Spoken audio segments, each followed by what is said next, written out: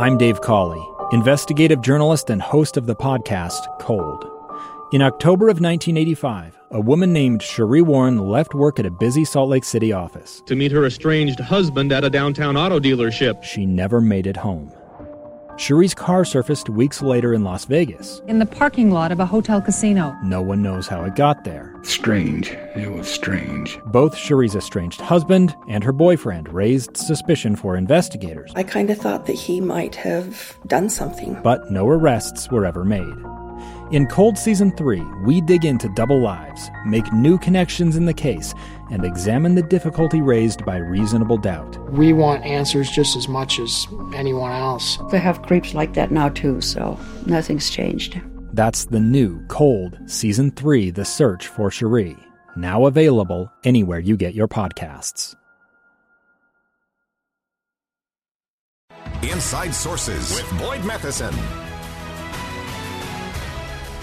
All right, welcome back to Inside Sources. Marty Carpenter filling in today for Boyd Matheson. We hope he's doing well, putting his feet up, relaxing a little bit while we walk through some of the big stories of the day and try to give you the insight that can be to your benefit as a savvy media consumer and an active participant in our democracy.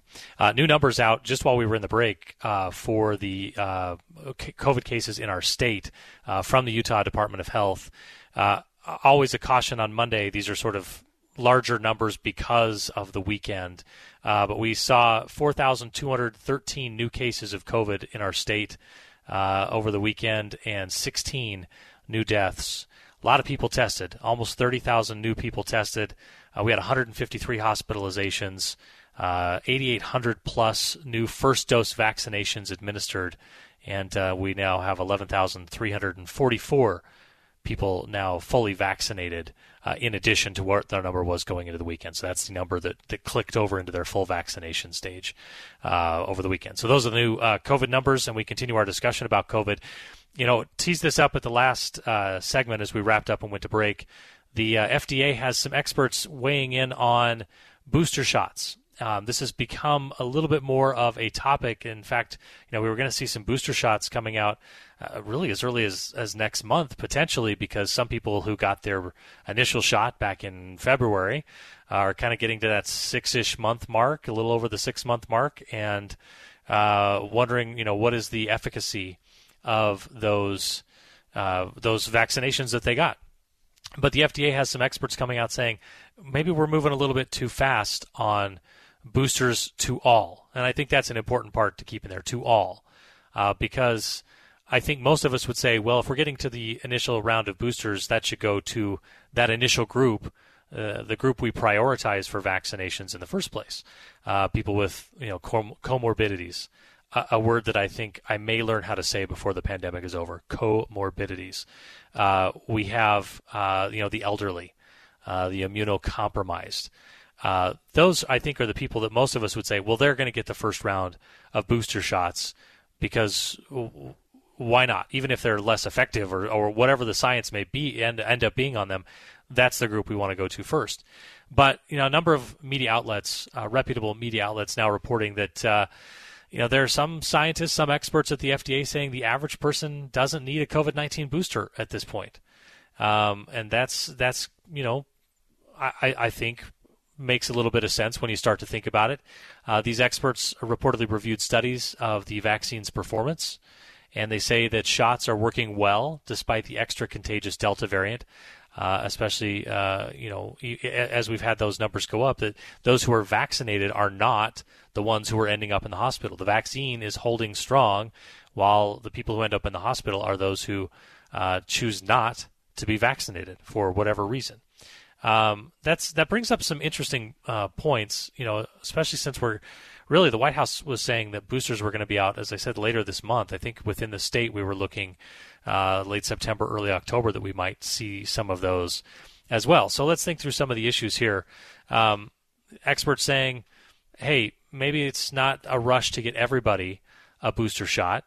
My question to an expert would be, what's the downside?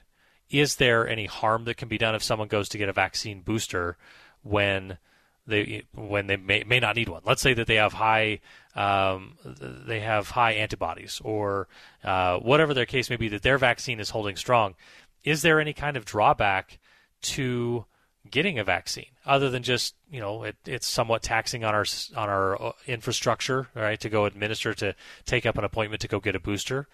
That's something to consider, I suppose. But I don't. No one's been able to express, at least from anything that I've read to this point, what the downside is to someone getting a booster shot when they don't need one. That there would be any kind of complication from that or anything along those lines. The question, I think, is especially being posed by these particular specialists from the FDA, saying, is the administration moving too fast on this? Are we opening up another? I look at things from a communication perspective, and so the science is what it is. Either there's reason that we need to get these booster shots out to everyone quickly, or we need to prioritize them to a certain group, or we should just, maybe we're moving fast on this. From a communication standpoint, I don't know if I'm the Biden administration, if I'm anxious to open up another front in the public relations battle on this. Messaging is so tricky on something like this, and we've seen that all along. We've seen that as awesome as was the force to go get a vaccine produced quickly, and as inspiring as that was, that the entire medical community could sort of mobilize and go work on that and get that done in such a short time, the communication has been subpar.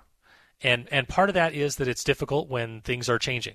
Science will learn new things, and we know more about a vaccine 1 month into, or we know more about the pandemic 1 month into it than we did at the very beginning, and we knew more 3 months later. And so some of that messaging has to change a little bit. But it is proven really challenging for elected officials at the state level, at the national level, for health officials at the county level, at the state level, at the federal level, to get sort of a cohesive message and to be able to answer the questions on something that is realistically very tricky and dynamic and requires a lot of specificity in a lot of how these answers would go. And the answers can be different for different people. I don't know, on the booster side, I think that's really challenging for the administration to say, we are still fighting the battle, the public relations battle, to get people to go take the vaccine. And they have complicated that to some extent by adding masks, bringing masks back into the conversation, probably with some necessity, but that does complicate the communication of it. And then to start to fight the battle in the public relations arena about booster shots, it gets really confusing. And the average person has a lot going on in their life, and it gets really difficult to sort of hone in on the right message. What exactly is it you want me to do? How clear can you make this clearer what you want? Because now you're going to tell me, all right, we need vaccines, but if you've been vaccinated, but now you got to wear a mask to protect those who haven't gotten vaccinated. But then on top of it, we're going to talk about booster shots, but now someone's going to fight against booster shots. And it's, from a messaging standpoint, it gets really, really difficult. And you're trying to be as clear as you can from an administration saying, we want X. We want you to do X to solve this problem. And suddenly when it's, we want you to do X plus 1 plus X plus, forget what we said 6 months ago, but go back to that. And now we want you to think about booster shots.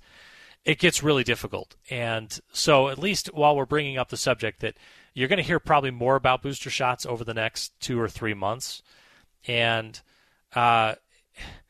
it's going to get more and more muddled in what everyone is supposed to do and what you are supposed to do in your particular situation. With your health situation, with whether or not you've been vaccinated before and when you were vaccinated, it's going to get more and more complex and more tricky.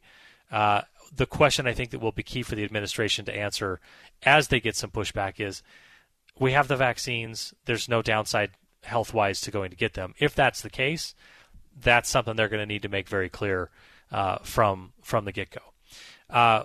So just something to keep an eye on when it comes to booster shots. Not a booster shot, but an extension is something we're going to talk about in our next segment. We're going to be joined by KSL Radio's Paul Nelson, who's been following a story for us as Salt Lake City Mayor Aaron Mendenhall has officially requested an extension of the mask requirements she put in place for K-12 schools in her city. We're going to talk about what her argument is for doing that and a whole lot of other things related to that. That'll be coming up right after the break. I'm Dave Cawley, investigative journalist and host of the podcast Cold. Don't miss Cold's new Season 3, where I look into the unsolved disappearance of Sheree Warren, a woman last seen leaving her job at a Salt Lake City office in 1985. Police cast suspicion on Sheree's estranged husband and boyfriend, but never made any arrests or recovered Sheree's remains. Find Cold Season 3, The Search for Sheree, anywhere you get your podcasts.